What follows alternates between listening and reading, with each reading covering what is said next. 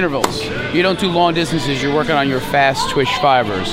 So you do short bursts, because on the tennis court you do short bursts. You wouldn't run like 7 miles, because it's going to work a different fiber. You want to be fast on the court, so you do everything in regard to intervals. You run hills, you throw balls, you do jumping jacks, you do anything that's got short bursts to it. So that's the key.